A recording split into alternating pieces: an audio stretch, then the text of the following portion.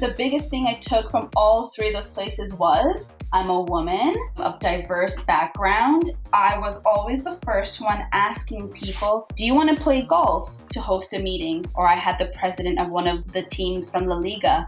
And when we were closing our deal with him, and I was like, oh, by any chance, do you play golf? And he's like, yes. Great, why don't we host you and take you out onto a golf course? This is me, a foreigner in his country, telling him that I'm going to take him out to play golf. And he's like, no, I will treat you guys to golf. He's mind blown that I play golf. And I said, of course, I would love to play. Now it's super rusty, but who cares, right? Like I get to have 8 hours with the president of the deal that I've just closed. Like I'm doing it. We're all human. If my golf game is off, who cares? I get to have time alone with this person. And that to me is what golf does. The touch points and the people I get to meet and the deals I get to close is nothing like you can do in an office. Welcome to the Mod Golf Podcast, where we speak with the influencers, disruptors, entrepreneurs, and innovators who are shaping the future of golf. If you're a regular listener, welcome back. If you're new to the Mod Golf Podcast, thanks for joining us. I'm your host, Colin Weston, and today my guest is Shayain Gustavsp, founder and CEO of SJG International and an LPGA certified teacher. With over 10 years of experience in the sport industry, Shayain specializes in corporate sponsorship, premium hospitality, customer relations, and event planning. So Shayain, thanks for joining me today and welcome to the Mod Golf Podcast. Thanks for having me. I'm so excited. I'm excited to have you on too. Now, I've been terrible here. I've tried 3 times to have you on the podcast. Once we met a couple of weeks ago before this whole pandemic thing hit and didn't have a chance to do an interview there. So here we are today. So it's happening. We're making this thing happen. So I'm excited too. You have such this broad wealth of experience here. I'll be honest, I don't quite know where to start. So I'm not going to start with your connectivity to golf. Let's build that up. So why don't you start with when you were young? Because I know you've had a bit of a journey before you came to Canada, came to North America, and started doing all the awesome things with professional sports. So why don't we start there, your personal journey when you were younger? Great. So I was born in Pakistan. I moved to Vancouver with my family, so 2 brothers and parents, when I was about 8 years old.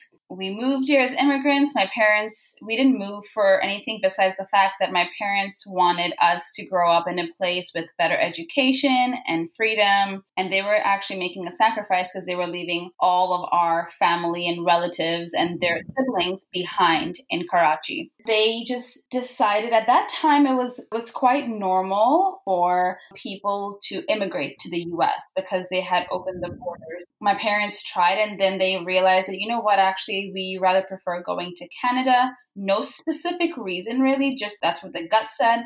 My mom actually did the application. So all my other family friends and things were getting lawyers to do it. And my mom thought, you know what, it takes about 6 to 8 years to get your application even looked at. So she went ahead and she did it. And in a year and a half, she got a response back saying, we would like to interview you. And my dad, he's civil engineer, was working for a great German company. We were doing really well there, like middle class family, just happy. And all of a sudden, they started going through the whole process of interviewing in person and kept passing through all of the different levels. Next thing you know, they're like, I guess we're moving to Canada with our 3 kids. And it was like a strange thing, but the courage that they had to do it, leaving all the comforts of life. I know that sounds crazy to say, like, but from Pakistan, comforts of life, like, what does that mean? In a middle class family, you can have about 2 nannies, a few people helping clean your house, a gardener, like things that you would think like aristocrats have over here. But that was what it was over there. So they left all of that. They came to Vancouver, and my mom had one of her cousins here and tons of cousins in Toronto. But they decided we're just going to stop in Vancouver. If it doesn't make sense, we'll then move to Toronto. So I think in like an immigrant family, you usually go where you know somebody. If it's a family friend or a cousin's cousin's cousin, someone to kind of guide you to help you get settled down. Now, this was in 94. So like no Google, no internet, like Yellow Pages was like your source of information. Right. So this is like a while ago, you know? And so, yeah, I give them all the kudos to bring my brothers and I here. And then from there, we ended up going to school, elementary school. And I was a tomboy and loved sports. And played tons of them in high school. And really, volleyball was my main sport. And in high school, the team I was on were provincial champions, so quite competitive in volleyball. And we lived in an apartment complex where this gentleman came to our house. One of my younger brothers, like friends' dads, came knocking at the door. And my mom's like, uh-oh, like, what has he done? Is he in trouble? And the guy was so nice. He's just like, I just want to let you know that your younger son is really good at golf. I've been taking the young boys in like the back park to chip around. And he's the only one that pays attention, that gets it. He's a natural, like XYZ. And my mom's like, okay, thank you so much. Yeah. And like closes the door and then goes to my dad, is like, he's saying for your son to learn golf. My dad's like, golf? I mean, we can teach him cricket or, like Right. tennis or like golf. Like, we don't even know what that means. I mean, my mom's always been a housewife, but my dad, he had the courage to start his own business, and he used to install appliances in people's homes at that time. And now he does like home renovations. But at that time, so he would walk into someone else's house, putting in a dishwasher or microwave, whatever it is, fridge. But if you might see golf clubs or you might start talking to that person, and at that point, he ended up going to someone's house who was the president of a country club. So my dad saw the golf clubs, started having a conversation, said the story that I just told you. And the guy's like, well, let me give you some information because we have an amazing junior kids program. And my dad's like, definitely don't have money for this, but okay. Right. At that time, it was $300 for being a junior member for the year. Amazing. So that, if you put in perspective, isn't that much money. But remember, immigrant parents, like, okay, $300, like that's money for like groceries for the month or whatever. Right. So my dad said, you know what, there's got to be something in this. And so he just worked extra hard to figure it out. And that's how my younger brother got into golf. And then he got private lessons from a lady at a driving range close to our house. And she used to be in the LPGA. So I think 25 years ago, a woman teaching you golf. So my brother and I both learned from a woman. And she's a badass too. Like, I don't know if I'm allowed to say on your podcast. Absolutely. You can swear all you want. No problem. She was amazing. At that time, we never thought anything different. Like, I never thought, oh, a lady teaching you golf. It didn't even click. But now being in the industry, she was like one of a kind, obviously, because right now we're still pushing for more women to play and more women golfers and more women coaches. And this is like 25 years later.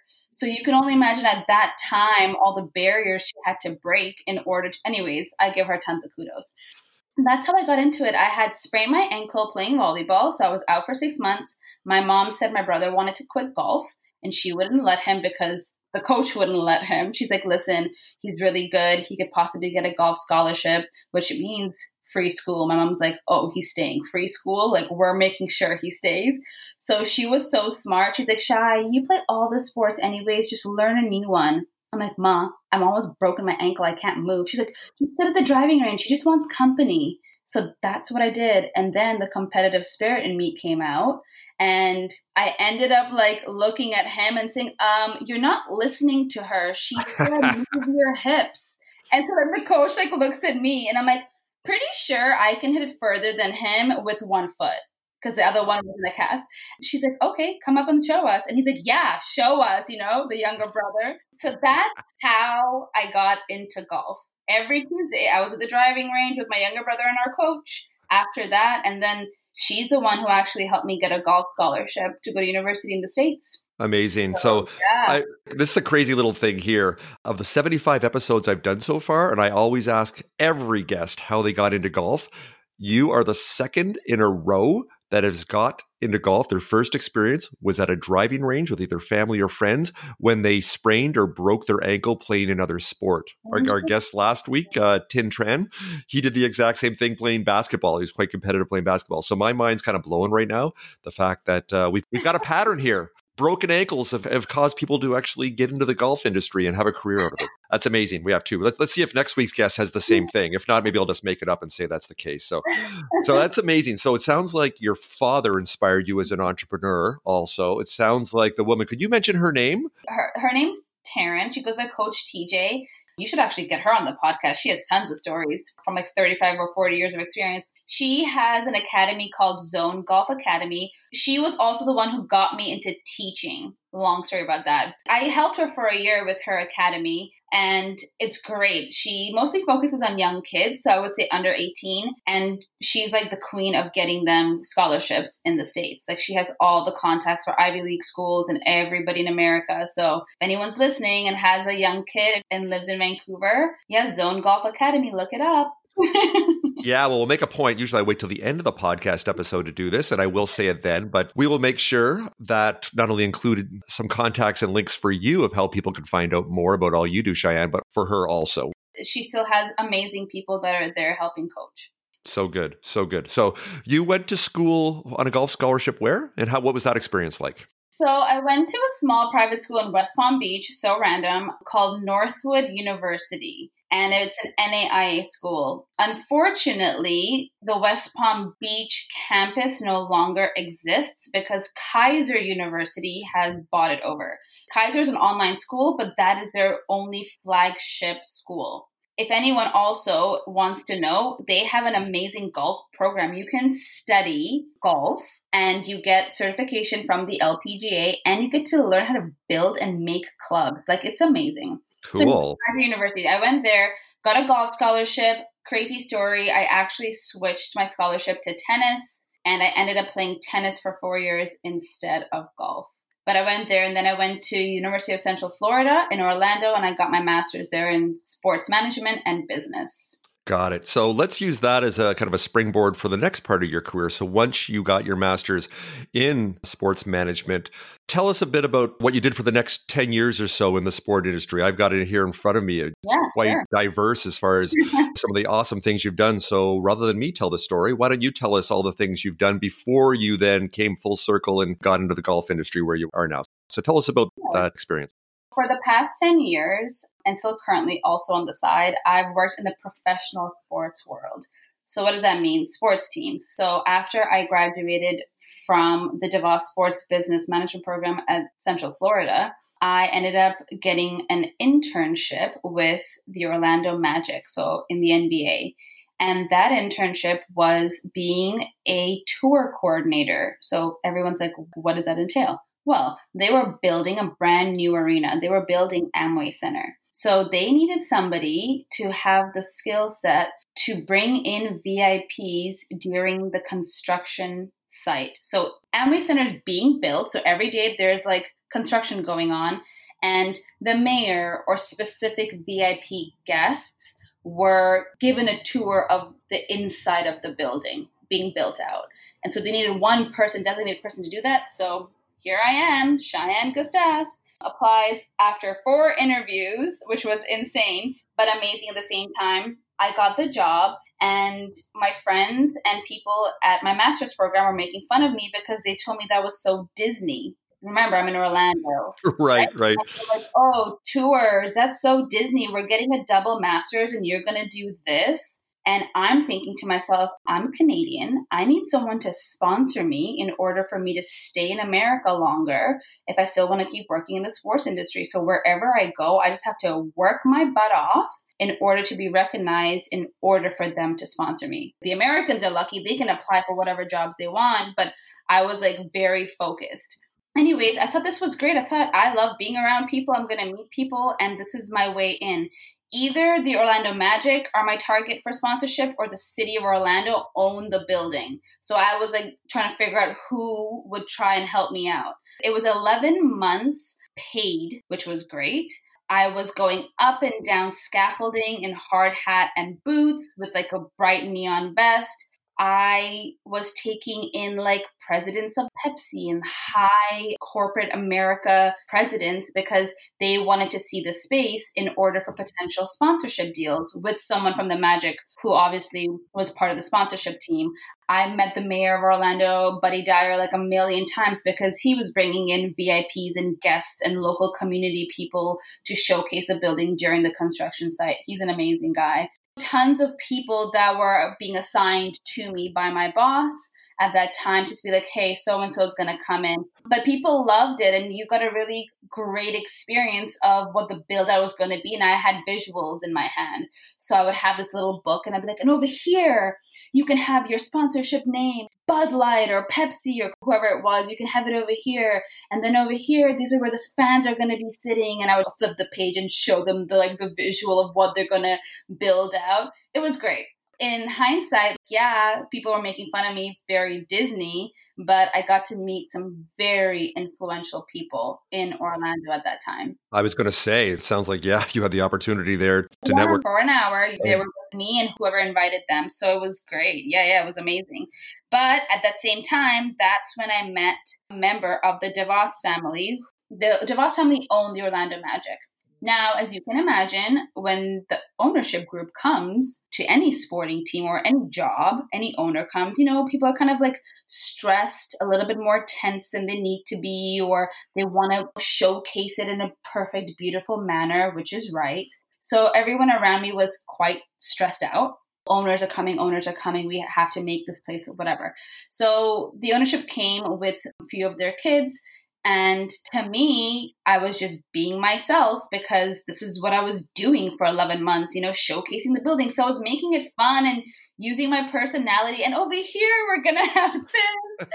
And really cool fun fact, they have a playground in the arena. So I saw the kids and that's where I took them. I'm like, we're going to have Steph's Magic Castle over here. There's going to be like Nintendo and Xbox and this and that. So the kids can play while the parents are watching the game and you can grab a beer, and just fully selling it to the owners. I'm like, they probably know what's going on, but me being young and just loud. So one of the family members went to our CEO and said, we really like her. We would like her to be the main point of contact for the family when we come into town for games. Wow, amazing. I worked for the owners of the team for 3 years in Orlando, and I reported to the CEO. It was one of the best experiences I've ever had, and a lot of learning, tons of learning. So I'm sure all your fellow students weren't making fun of you then, that it was just so Disney, right? You gotta love that. Absolutely. But it was just like a mindset. Young mindset was, we're going to get out of grad school, we're going to get a job, and they're going to pay us $80,000 because we have a double master's. And that was the mindset. And this is during recession, hey? This is 2008. Right. And I think right there, before we get into more of your entrepreneurial journey here, for everybody out there in business and entrepreneurship, once again, it's about just putting yourself out there and see what happens. And then that opportunity presented itself. And if you weren't hustling, you weren't putting that smile on your face. And I've been with you in public and crowds, and you are infectious. Your energy level is amazing. And I can see why people would give you those opportunities. And yeah, so just once again, that entrepreneurial lesson out there is like, just put yourself out there. Don't wait for the perfect moment, because there is no perfect, and just see what happens. Then hopefully have the awareness to see when opportunity presents itself to take that step and open the door and walk through it. And you certainly have. So what is the next door that you then opened over the next couple of years? So just to go back on that real quick, also just be yourself. I could have been like everybody else, stressed that the owners were coming and be super tense and uptight and stress out about the fact that we had to showcase the building and it better be in perfect condition. Or I just said, this is what the situation is. Be yourself and have a good time with them. They're human in the end. And people, I think, forget that. Celebrities, owners, really wealthy people, we put them on this crazy pedestal, but they are human beings. They cry as well as when they're happy, and they get mad, same feelings we have. So that's always been something I've just taken through every job. So the next journey I end up going to is London. I ended up going to London with no job. Being Canadian, you can apply for a 2-year working visa there, a youth mobility visa. So my older brother had done that. He loved it. And his visa was ending. So I'm like, you know what? I am now going to take a leap of faith and go try something different. Let me go see Europe. It just seems a little bit more relaxed. So working in sports in the US, it's intense in the sense that there's a lot of pressure. People are functioning at high levels. You don't really get too much time off, as you're aware, like 2 weeks. You have to answer your emails in the evening. It's a go, go, go. I loved it. I thought that I was on top of the world. I was fully answering emails at 2 and 3 in the morning. But to me, it was normal because I loved it. I didn't think it was work. But then when going to Europe and doing a completely 360 twist, I ended up working for Arsenal, which is a soccer team or a football team over there in the Premier League. And I didn't have to answer my emails after 5 p.m. I could have, but if I didn't, I wasn't going to get like a major taboo or like a point against me for not doing it. And I even had a work phone, but my boss was amazing. She said work-life balance, so she didn't answer it. She's like, I'm leaving at 5, not answering my phone. Unless it's a crazy emergency, I'll take a look at my phone once at like before I go to bed just to scroll, but everything else can wait for the next day. So I went from working 130 to 150 events a year in Orlando to working like 30 games a year in London. Oh, I was in heaven. Wait, yeah, so you actually had a life then? Wow, what a thing. But the difference is there is always a learning curve in every new job. So different country, different culture, understanding their terminology and things like we're not calling it elevator anymore. We're calling it a lift. It's not a cell phone. It's a mobile. So when you're talking to the customers there, I always try to use their language, right? To try and blend in as best as I could. Obviously, my accent's different than theirs, and they would straight up call me out on it. Where are you from? You're not in it, you know? And I'm like, yeah, I'm Canadian. So they love that because I was Canadian. So that was a bonus. There was tons of learning curves for me in London, just like terminology wise. I also told a guy I loved his pants. Oh my God, everyone in the office stopped and looked at me and I was like, oh my God, do people not give compliments here? Like, is that not a thing? Yeah, pants are underwear in the UK. I told him I liked his underpants, essentially. Amazing. Perfect. There we have it. Good job. Well, you didn't do that one twice, I'm sure. That was a... Yeah, no. But yeah, Arsenal was amazing. Worked there for 2 years. I worked in what they call the Diamond Club, which is like a private members club within the stadium. So you get Michelin star food served to you. You have obviously the best service. You have tons of access to the players and to the coach. We hosted tons of events. In professional sports, that's where you want to be. It is the top of the top in terms of hospitality and service. So I was extremely honored to work there. There's extremely wealthy people that fly in just to watch the game and fly back out. So it was that clientele. I got to meet lords and ladies and Saudi princes, and again, learned about how do you shake a hand? Are you kissing twice? Are you from Switzerland, so you're kissing 3 times? Things they won't teach you in school, like how to greet somebody from a different country. That's not taught in school. Right. So it was wonderful. And hopefully didn't compliment any lords on how much you like their pants. No, I learned that after day 2 at Arsenal. See? A learning opportunity. So there you go. I love your storytelling. You can tell stories all day here. Let's let you go. But the fact I know you've had some experience also with the NFL and the NHL and also the U.S. Tennis Association. Perhaps you can tell us a little bit about that. But what I would like to move to, the fact you've got this unique lens to view golf, both the LPGA Tour, recreational golf, through all the other sports that you've been involved with. So eventually I'd like you to get to sharing your insights, your thoughts of how not only professional golf, but even recreational golf can connect with more people and the kind of the learnings you've had from other sports, both professional and recreational, of how you can then distill that and infuse that into golf. But before that, why don't you tell us about some of your other experiences there with professional sports? So I've kind of dabbled into a lot of sports. I would say baseball probably isn't one of the other major sports I have not dabbled into, but I would say the professional major ones I have.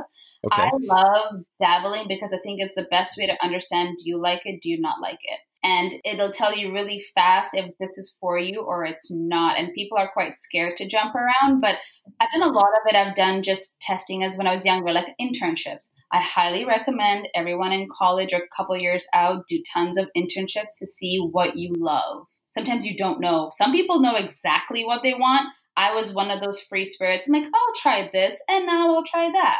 So speaking about that, when I came back from London, back to Vancouver, I started my own business, SJG International, and one of my contracts was to go to Spain. So this is part of being La Liga. So that's their version of soccer over there. So I was the head of sponsorship for 6 teams in Spain.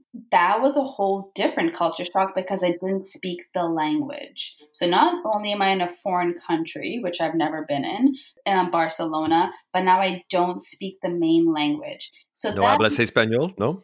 no, a poquito.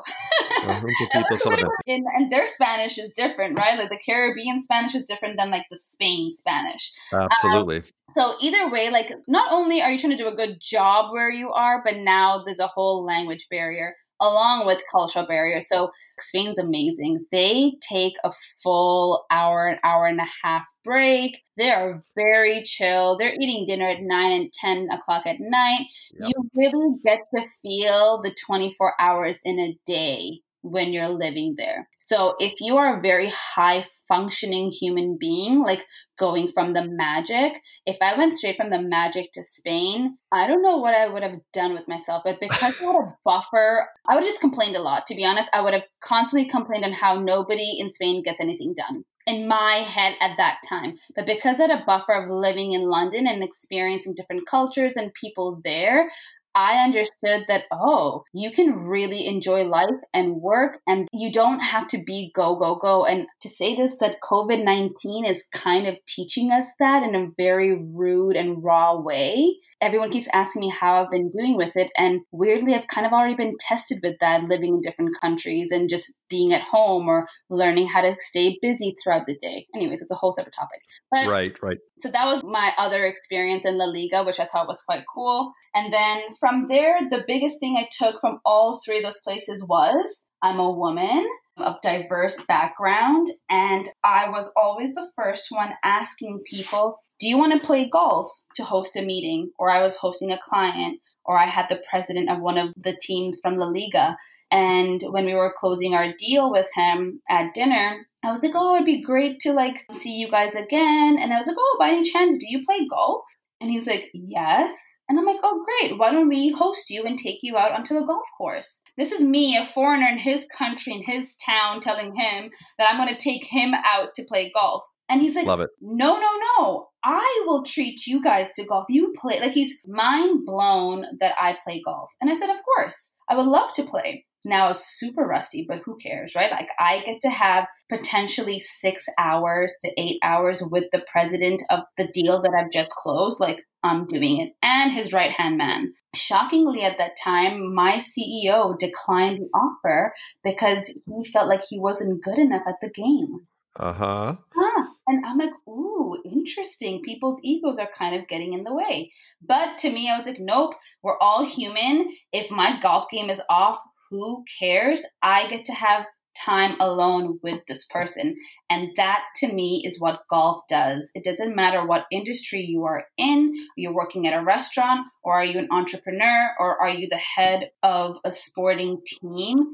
Whoever you are and whoever you're with, you get alone time for at least 4 to 5 hours on the course. Now, you go and have drinks after, or if you meet before, the day ends up being a full day. It could be a 6 to 8 hour day. And in that time, you get to know everything. How is his family? Does this person have kids? What are his hobbies?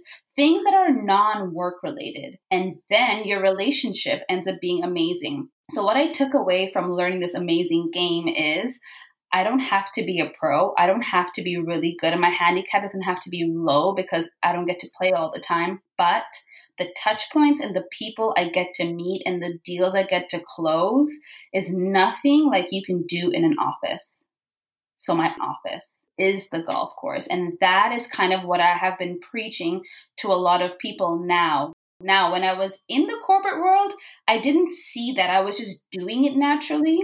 And until I had that full stop moment where I'm like, oh my gosh, there is actually a massive connection here, which people are missing.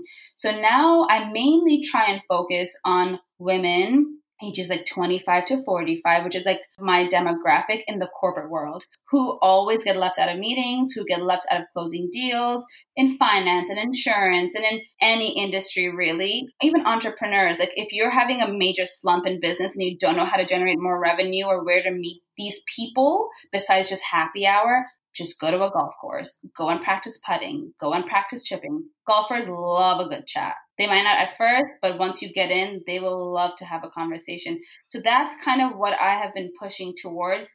And Colin, I just started YouTube. So I just have my first YouTube video out because I got asked the same questions a gazillion times. So I figured I would push it on YouTube And it's for straight beginners. Like I've never held a club before, or I've gone a couple times with work. I don't know what to wear. What clubs do I need? All those questions. That's what I've decided my YouTube channel is going to be, a resource for people that are being stressed. All of a sudden, your CEO said at 9:00 at night, hey, I can't make the charity golf tournament. You're going to take my space. Like, what does that mean to somebody that has maybe gone once to a golf course? So, yeah, I hope that helps answer your question a little. Absolutely. Well, first of all, you'll definitely have to afterwards share that link to your YouTube channel with a couple of videos on there. So we will share that with our listening audience, of course, so they can see you on there. And yeah, we are living in interesting times right now too, of course, with everybody with social distancing and everybody being at home at the moment when we're recording this podcast and releasing it, that there is this opportunity for us to connect in other ways that we haven't done before. And then once we come out of this, I truly believe that it'll be some type of a hybrid between having those real in-person human connections and also using the platforms we have to share and learn and communicate and connect in a more virtual way too. So it sounds like you're already positioning yourself for that. So I'm very excited for what you're putting out there and can't wait to see that video myself. So with that, Shayain, I want to ask you, after you had that epiphany, that aha moment in Spain there by asking the president to go play a round of golf and having them for 6 to 8 hours, what then gave you the motivation or the desire then to become an LPGA certified teacher and then to create the business model that you're spending a good chunk of your time focusing on now? So what ended up happening is when I came back to Vancouver, I was doing a lot of contract work, tons with like the NBA and the Canucks, the Whitecaps, just trying to help local sports teams as well as trying to make money wherever I could in terms of sport. And at that time is where I realized that this is something that's natural to me. So my cousin came up to me one day and was like, hey, can you teach me how to play golf because I'm in finance and all the guys are going and having meetings on the golf course, but why can't I? It's summer. It's beautiful outside of Vancouver type thing. And I was like, yeah, no worries. Let's go to the driving range. And that's when it hit me. And at the same time, remember the lady I was telling you about, Coach TJ? She had messaged me and said, hey, I have an academy. I heard you're back in Vancouver. Why don't you help me out? And at that time, I was like, I don't teach golf. Like I just play it here and there, like 5 to 10 times a year. And she's like, don't worry, I'll teach you. That's when I started to realize I love teaching kids. I loved it. I enjoyed it so much. And the kids loved having me. And, it was animated and keeping them entertained. And that's when she guided me and said, listen, if you want to make proper money doing this while you're still doing your contracts, you need to go and get your LPGA certification. Then you can be official and you can charge people the right fee for a private lesson. So I just kept saying, yeah. And then finally something just clicked and I went and I did it. Really, she was the one who kind of opened my eyes that you don't just have to play golf here and there. You can actually make a career out of it without having to go pro. And I think that's where a lot of it gets lost. So I've spoken to a few colleges now that are kids that are graduating, and you don't realize there's tons of jobs in golf, like working for the tournaments, working for USGA, for the PGA. You don't see it when you play the game as that's an opportunity to work in it. You don't. And I've had on the podcast people that are running PGA Works, for example, which their platform and their purpose and vision is to diversify the supply chain and the people working in the industry, in that $100 billion a year industry, rather than just focusing on getting more people recreationally playing the game of more diverse backgrounds. The big opportunity is to have more people employed in the industry itself. And it sounds like that's something that's revealed itself to you also. The real opportunity is diversify the workforce and the opportunity there, which lots of groups, like I said, touched on. PGA Works is one, for example, but there's several others out there that, including We Are Golf, that are really focusing on that diversity and inclusion piece to propel that forward. And I think you'll agree with this, that we're just scratching the surface. There's a lot of work to do. There's a lot of opportunity out there to diversify the workforce also within the golf industry. 100% couldn't agree with you more. Yeah. So, hey, I want to ask you this, putting on your entrepreneurial hat now. going to ask you whether it's an elevator pitch or let us know what your positioning statement of the awesome things that you do, not only with SJG International, but also what you do with golf and as a golf coach. What is your differentiator? What is your secret sauce? And what do you see the opportunity for you that you add with your own personality that perhaps others don't, and what you want to accomplish business-wise in the golf industry? So I think the biggest thing that I keep drumming home is you have to be yourself. You can't be fake and try and be somebody else. So I think people can see right through that. So when you meet me, I am definitely a person that has high energy and I'm excited about the industry now. Like I'm fully on board. They keep telling me that a lot of women are in it. They're in it. We're pushing for women, but I don't see it. So now I've kind of taken it upon myself and other women in the LPGA that got the certification with me. And we're like a little force, to be reckoned with. We help each other out. When I go to Orlando, I try and do like clinics with one of my friends over there, Coach Megan. And when she comes here or wherever I'm going, I'm reaching out to other LPGA coaches and seeing if they want to do some collaboration. I think the industry has a stigma, but at the same time, I've kind of felt that people aren't always willing to help each other within the golf world. I don't know if tons of them have been like stabbed in the back or whatever it is, but everyone's very uptight, very possessive about their own students. And you can't do this and you can't do that. And I already have this and a lot of can'ts. And I have been a lot more open to, you want to help me? You want to help me? Great. The more, the merrier. The more we can help each other, the more this game grows, the more we can get the message out to make it welcoming for everybody. It's not for only a certain type of person. This game is for everyone. And I think that message has been lost for years and years and years. So the first thing you ask a person that's never played golf before, if they would like to learn, they will always mostly tell you, the middle class, I can't afford it. I don't have the means for it. And that is actually very untrue because you can go to any golf course or any driving range and putt and chip for free. You don't need to pay anything. You just need a ball and a club. You don't have to have a full 14 club set with you to go. You need a putter and a ball to go and practice putting. And that, as we know, as golfers, is the most important part of golf is putting. Absolutely. Absolutely. And I think that everyone thinks, oh, I have to go to the driving range and crush balls. I want to hit my ball over the fence. Like that is what's been like portrayed as in the game to go and do. No, you don't need to do any of that. You don't need to spend a lot of money. You can learn the game in a quite affordable way. So that really is my message to a lot of people. I'm trying to send a different message to everyone to say, you don't need a lot of money. Honestly, if you go out and eat twice, what is that, like $30? Or depending on what you're ordering, $15. With $30, you can do a lot in golf. So that's kind of the best to try and like hit home with people. Don't go out for one evening and use that $30 and go get a lesson or add up your money and get a proper lesson, and then you'll know basic fundamentals. I love that. So collaboration, authenticity that you mentioned there. I do my very best in the work that I do on the podcast and elsewhere to embrace those elements also with what we do. As my dad always told me a long time ago, said, the truth is easier to remember than a lie.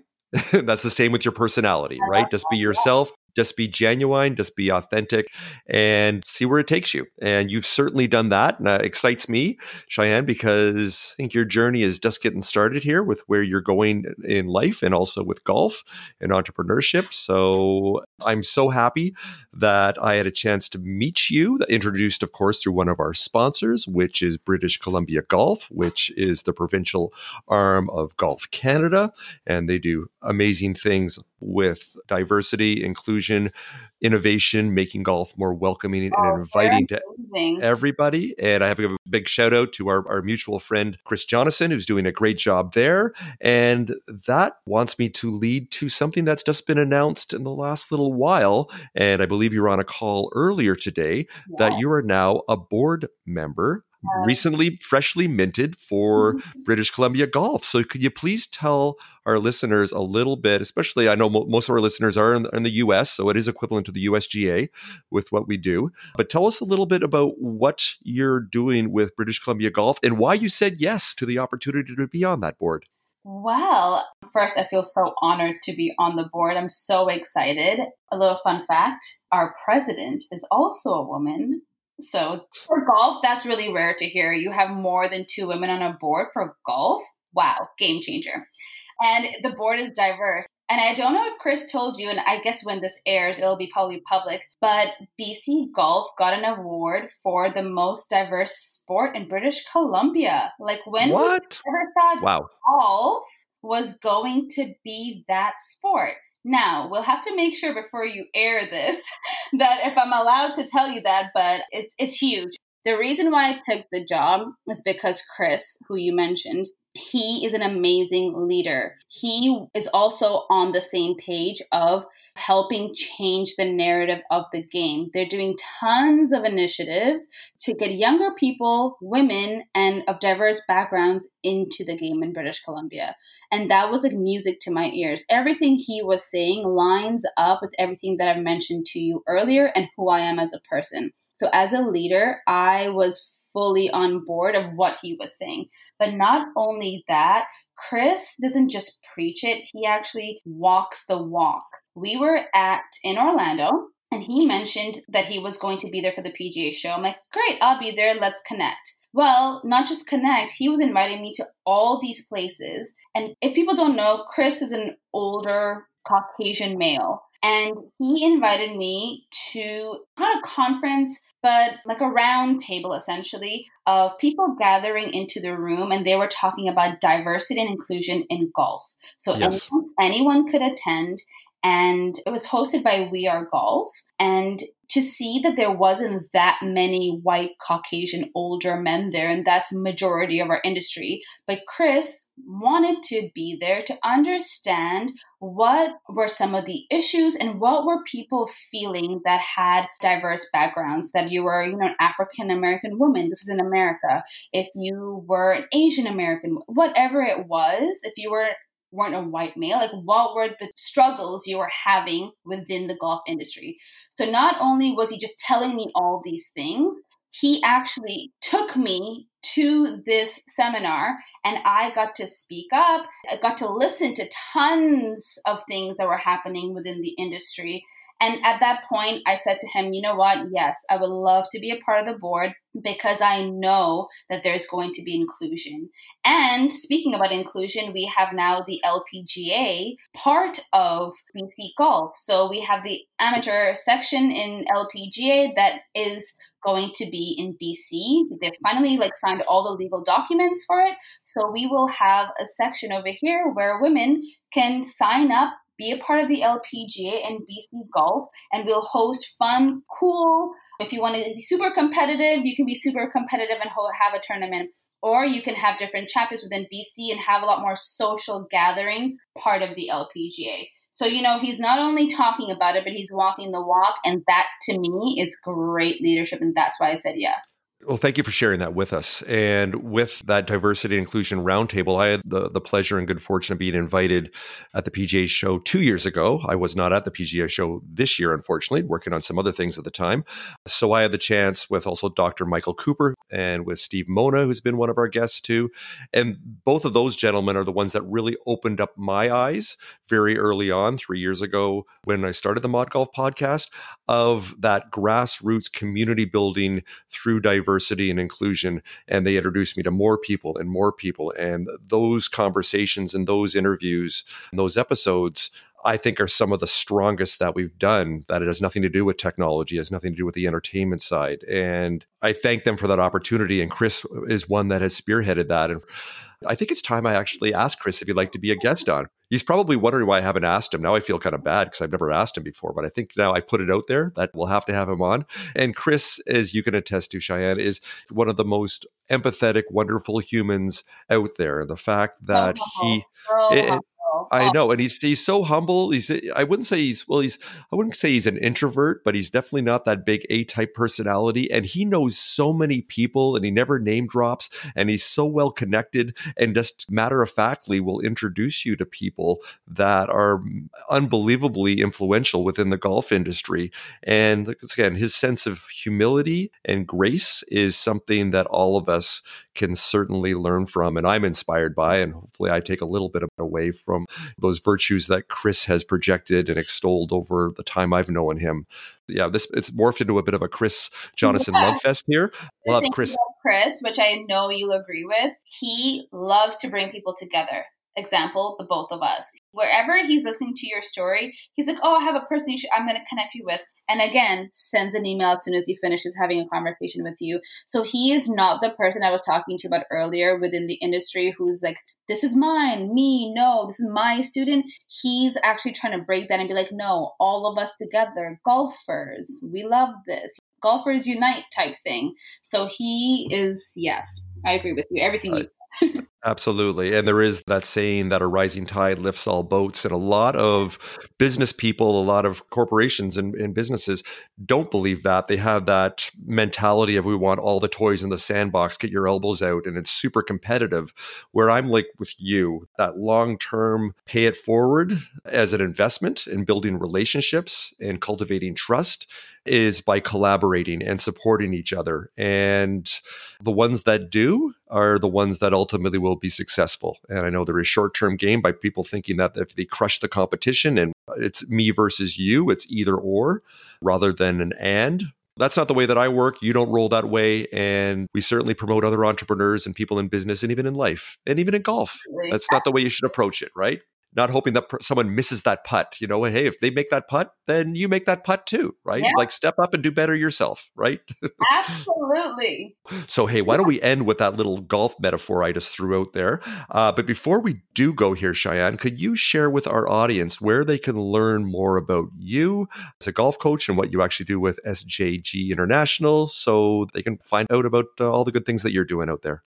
Perfect. So it's kind of twofold. One is SJG International is my business that I have in the world of professional sports. So it's events, hospitality, VIP clientele. So that's a separate entity of what I have been doing with professional sports teams and Fortune 500 companies. That's one part of it. So you can find me on my website, which is cheyenjgi.com. And I will certainly include that in the show notes and also in your bio.